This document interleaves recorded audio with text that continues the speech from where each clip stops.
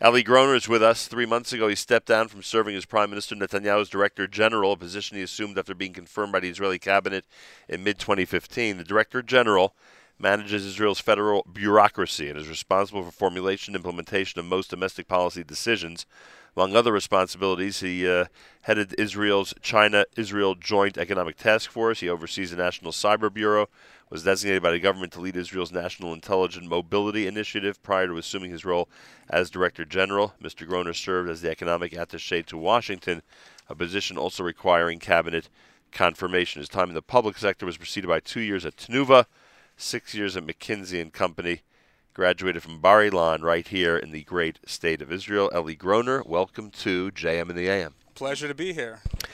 How long were you in the Prime Minister's office? 37 months. And it must be one of the most incredibly unique experiences of anyone's life who gets an opportunity to do that. There's no question. There's no question. You can do anything that I can possibly conceive of doing after this role. I don't see it approaching in terms of interest, intensity, what it was like there. And it was really a pleasure and an honor to serve. That I'm sure. Is every day, and this may seem redundant, but is every day 24 plus hours? Is there never downtime when you're in a position like that? Zero downtime. I wouldn't exaggerate for effect in this case. Right. Literally, I would say for 37 months, except for 1 2-week vacation, it was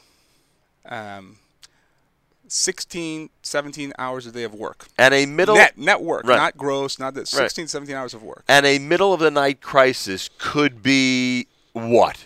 Obviously we always, think about, God forbid, terror attacks or things that happen to Israeli citizens, at a moment's notice. But what other types of things could wake you up in the middle of the night? Middle of the night crises are actually not the biggest component to it. Obviously, middle of the night crises can be something happen that has security relations. Right. But the real issue is that there's so much to do, and because the Israeli government is structured in a way that the Director General Prime Minister's office actually is a sort of nerve center for everything, and it's very important for the Prime Minister or the Director General to be on, who represents Prime Minister, to be on board for any major policy decision. There was always work to be done. And you're at every meeting. It's not just at every meeting, because being at every meeting is not an effective use of time. A lot of meetings don't always tend to be effective. This might surprise some of your listeners, but meetings in the public sector are not always that effective. But it's very important to actually use the time judiciously so that you can have as much impact and be as effective as possible. Listen, those 37 months are among the longest in the history of the position, right? Back in the 50s, Teddy Kollek did the job for 6 years, but that just is not possible today. That's sort of like, comparing Barry Bonds' 73 home runs to something in the post-steroid era. It's not going to happen again. But to me, the important thing was spending those 37 months as effectively as possible, being able to deploy and change Israel's policy, primarily economic policy, in a way that would advance the Jewish state, not just for the duration of Prime Minister Netanyahu's term, but really for the next several decades. Now, set up the infrastructure. We always look at the turnaround of Israel's economy, of it going from a desperate economy to a robust economy. Everyone points to Netanyahu, and not necessarily to him as Prime Minister, but when he was, more in charge of, I guess, the finance department of the state, right? Yes. That would be where the big change came. Once Israel had this reputation, or once it looked to us as observers that it had a really solid, established, good economic base, what then happens during your tenure? How can you go ahead with that start and make it even better? Well, there's a lot to do. First, very simply, with everything that you just discussed and Israel's great economic growth and thriving startup nation, etc., GDP per capita was $36,000 a year. Now, are we satisfied with a GDP per capita of $36,000 a year, or do we aspire to double it? Do we aspire to triple it? Right. So to say that, higanu el menucha ve'el nachala with $36,000 a month, $36,000 a year GDP per capita, that's not there. The second issue is that Israel's security needs are very, very real. And if you want to be a military and security force, that costs a lot of money. Right? Cyber supremacy costs a lot of money. F-35s cost a lot of money. Submarines cost a lot of money. How does it and not bankrupt? we need all those things. How does it not bankrupt the state of Israel? You need to generate economic growth. You need to keep generating economic growth. And that's the key to stemming the tide. That is everything. You cannot have military strength without economic strength. When you have both of those pillars, when you're strong militarily and you're strong economically, by the way, that's when you see diplomatic breakthroughs. It's not about, no one wants to make diplomatic alliances with people that are weak. You aspire to make deals with those kind of people when you're strong. And what you've seen over the last 5 years, and I was proud to be a part of it over 3+ years, was we're seeing all these diplomatic breakthroughs and real breakthroughs in the Far East, in South America, in Africa. The U.S., what the listeners are familiar with, that's obvious, right? But and by the way, no less significant, the moderate Arab states in the region. That is a result of our economic policy, which triggered sort of the derivative of strengthening our military, which makes us a force to be reckoned with on a global scale. And that's why we're seeing such progress that begets progress that begets progress. Are a lot of those relationships kept under the radar? I mean, when you just alluded to it. You said Arab states, in relationship to Israel, and I assume that means that there's some type of not negotiation, but some type of business relationship that's going on with states that would probably shock us. Am I right? It's cooperation. It's cooperation. Say it's not business necessarily deals. Or there are a combination of deals and cooperation. It's not the business relationship, the business alliance, the economic alliance is not the end-all, be-all. Right. It's real alliances, right? There's this. It's a piece of the diplomacy. There's this burgeoning nuclear threat in our region, which is cause of concern for Israelis, and it's actually more cause of concern for some of our other neighbors in the region. And what they have recognized is that Israel is part of the solution and not part of the problem. They've recognized that in a big way, and that's why you're seeing this sort of under-the-radar cooperation, which is happening not just when you cooperate with people, you tend to do business with them, and that leads to all sorts of other opportunities. Eli Groner is with us. Tell me about the China piece. I mean, obviously, because of the incredible growth in startups, entrepreneurship, etc., so there's a desire for many countries, not just China, to send their leaders over to, send their business leaders over and explore what's happening here in Israel. I get that, but it seems like there's something extra special in that relationship between the Chinese leadership and Israeli leadership. What is it? China is complicated, but I'll tell you this.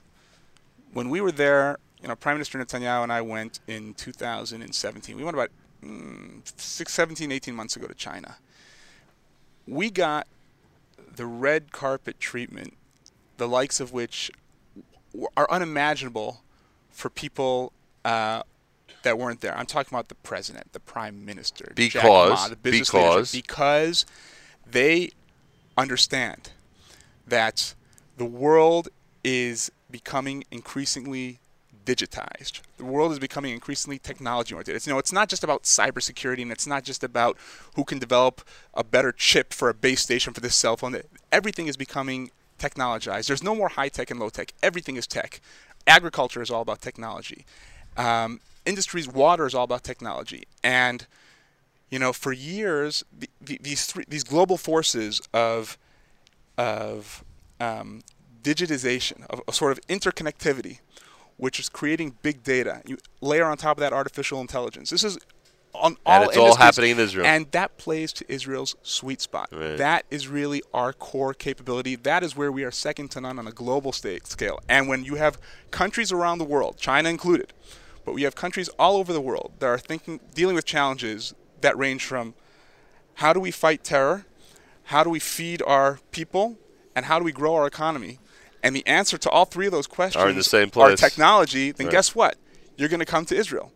And when you have a country that's led by a first-rate global leader like Benjamin Netanyahu, I have to say, most countries around the world, the people are less sophisticated than your listenership, okay? They don't necessarily know who presidents and prime ministers are in other countries. Right. Netanyahu is one of the most well-known world leaders, legitimate world leaders. And that plays to our strengths. And that is why we had the red carpet rolled out for us in China, in India, in South America. Africa. I mean, Africa was amazing. We have a trilateral deal with between Israel, the U.S., and Africa on this Power Africa initiative run out of the U.S. government, which gives Israeli companies priority for U.S. dollars from the Power Africa initiative in order to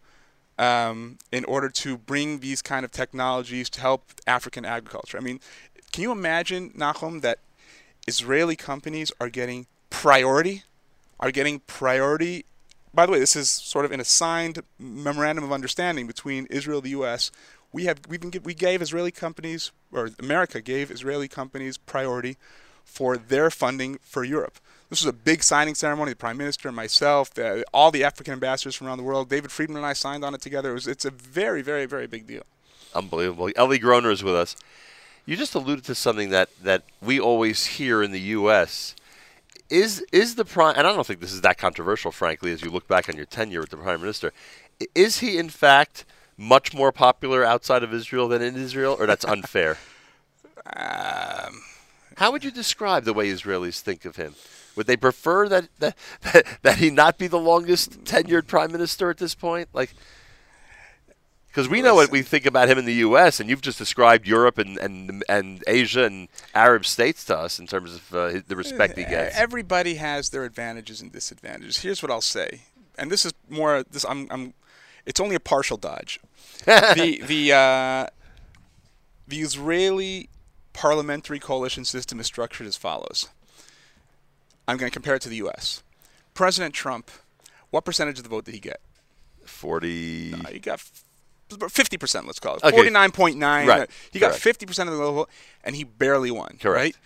Netanyahu in 2015 had a resounding victory by Israeli standards. It was just a resounding landslide, unbelievable, left everyone else in the dust. You know what percentage of the vote he got?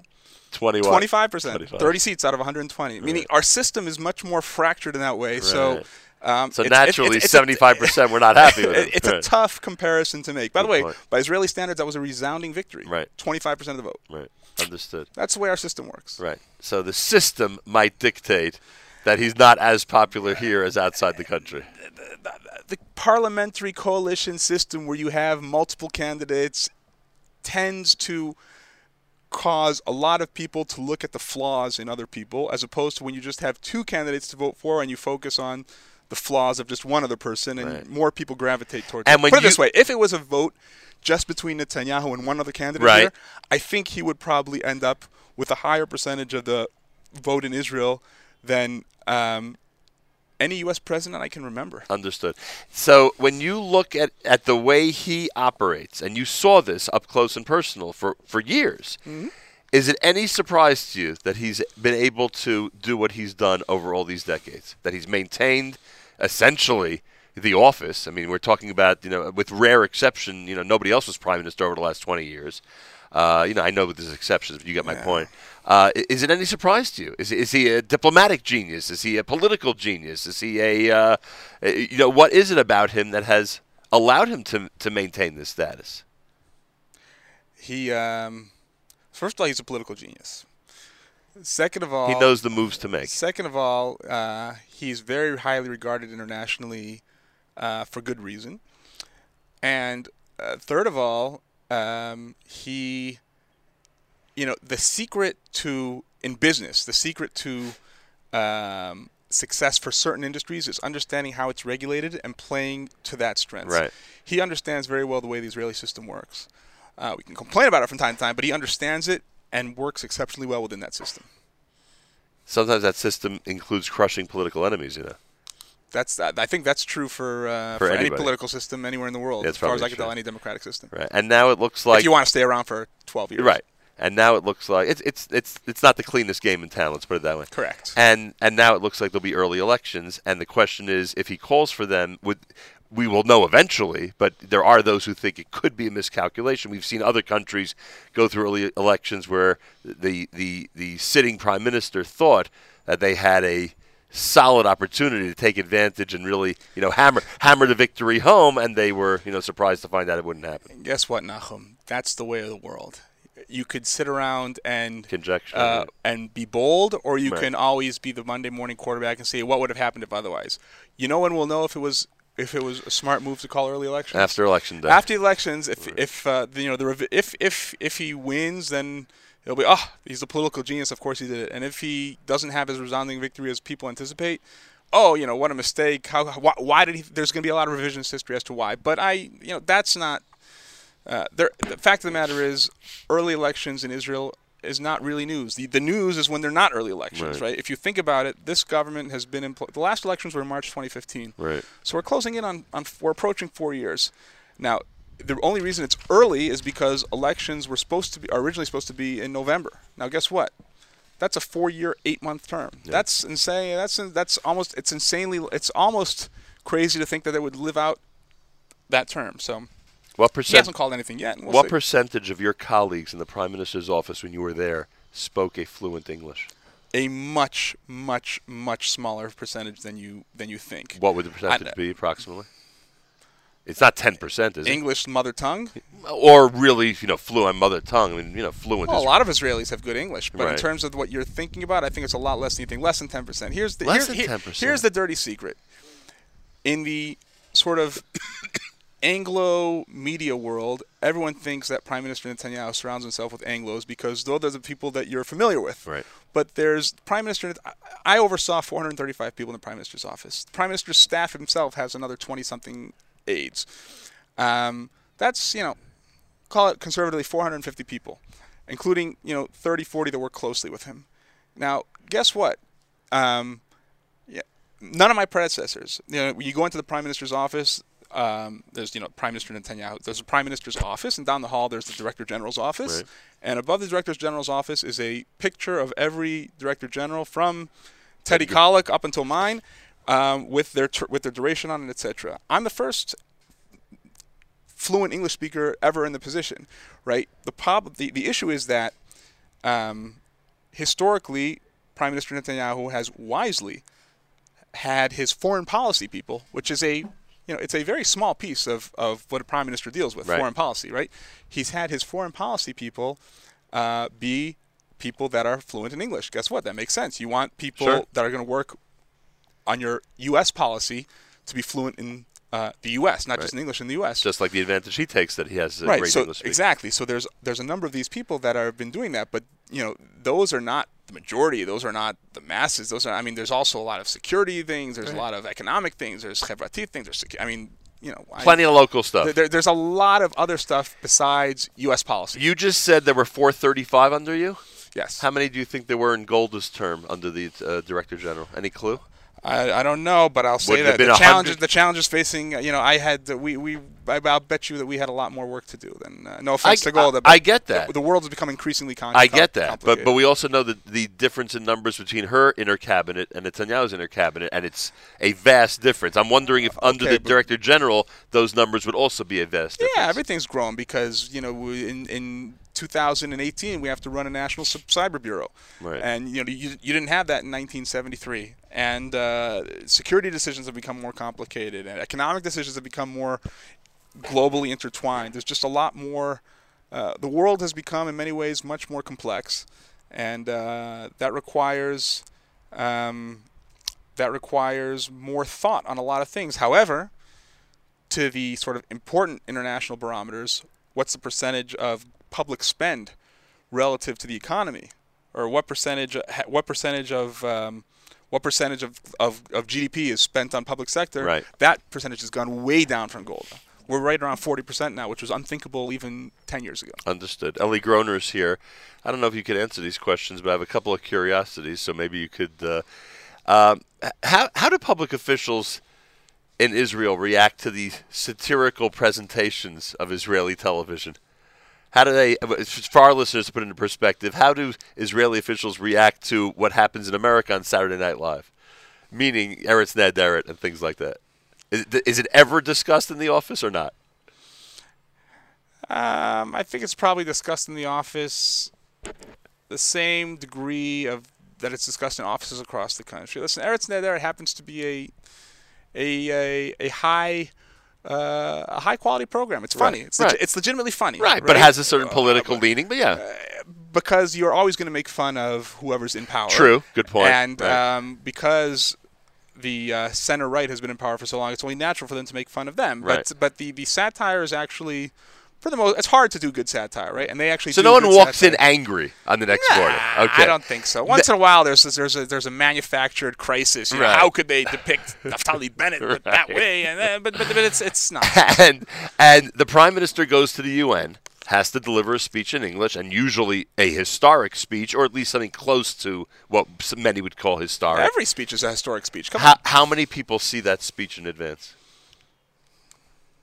Can you say that a dozen? I don't know. Is it so? It's not even possible to say he writes the speech. He has people who help him. Prime Minister writes. Does he write the speech? Of course. As we say in the vernacular. Would he tend to be more involved in the writing of an English speech than a Hebrew one, or Prime Minister writes all his own speeches? That's the only thing you'll tell me, huh? That's it. I can't get anything else out of him. What did you think, by the way, of the UN 2018 speech? And I thought it was great. I categorized these speeches. I watched the UN annual speech. To me, are fascinating. What he's going to focus on, how many jokes he makes, what types of props he's going to use. I found this one to be. So let me say this: I left the office in July. I had zero. Right, I understood. But you probably saw it. So I want to just make sure the biases are not in place. I had zero to do with the 2018 speech. Right. I would say less than zero, but that's mathematically impossible. I had zero to do with the speech. I was not one of the people that saw this. One of the dozen people that saw the speech ahead of time. Right. I had no idea. I found out about it just like every other citizen of Israel. I actually thought that was one of his better speeches. I really did, because I thought there was. I thought there was new content. You know, oftentimes some of the criticism from sort of the Israeli criticism of some of the speeches tended to be something along the lines of, you know, he's great at speaking, but there's nothing new there. There's no news, etc. And that tends to come from people that don't understand the value of, you know, in diplomacy, sometimes you need to hammer messages again and again. Be reminded about it. So, but leaving that criticism aside, this time there was actually new material. It was actually, I thought it was. The Iranians are very helpful with that. I thought it was. Yeah. They give you new material.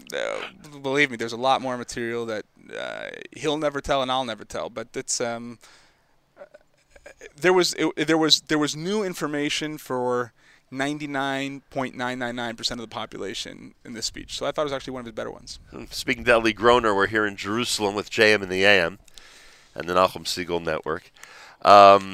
What do you? By the way, my condolences to Yankees fans, of which I am one. You heard about it, huh? What do you mean I heard about it? You were up early like me? Of course. What kind of question is that? I mean, how is it possible? Explain to me. How is it possible that they lose 2 in a row to the Red Sox? How's that possible? Why did they leave CC in? Why did Aaron Boone leave CC in? Aaron, if you're listening to JM in the AM, why did you leave CC in? That's what you have a bullpen for. What is your day like now? You are concentrating on what activities now? So now I actually have time to watch the baseball games. That's the activity you're concentrating on. That's first of all. Second of all, I stepped down 3 months ago. Right. I'm actually limited in what I can do within Israel for another few months. Do you help your replacement or not? Or you just walk out? There hasn't been a replacement named yet. Oh, okay.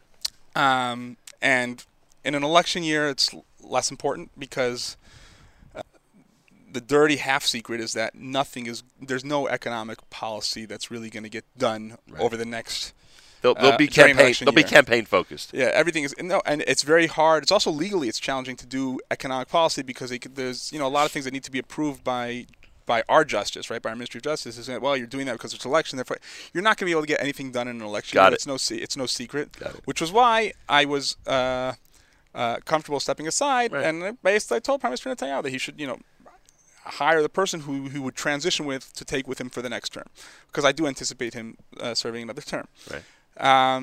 So I've been, enjoying and it. You said you're limited. You said you're limited. I'm limited in what I'm allowed to do in Israel, just because of cooling off periods and whatnot. So I'm, actually going to China next week. I've gone with my wife and I have taken a couple of vacations already. I'm going to China next week. We're doing a pretty nice speaking tour in the U.S. end of October, beginning of November. So if you happen to be in New York, New Jersey, Montreal, Denver, Phoenix, or Los Angeles, maybe I'll come your way. And what will that theme be? You'll do a speaking engagement.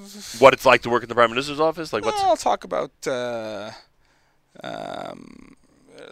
be sort of like what really involved in running a country. Got it. And some of these going to be off-record stuff, etc. But and then I anticipate planting a flag somewhere in towards the beginning of 2019, looking at different sort of opportunities. But it'll be in Startup Nation. It'll be something business oriented. It'll be something where I think we'll be able to have a lot of impact, and where we'll be able to help Israel's economy grow. And also, I anticipate staying involved in sort of the policy stuff. Any particular company? We know it.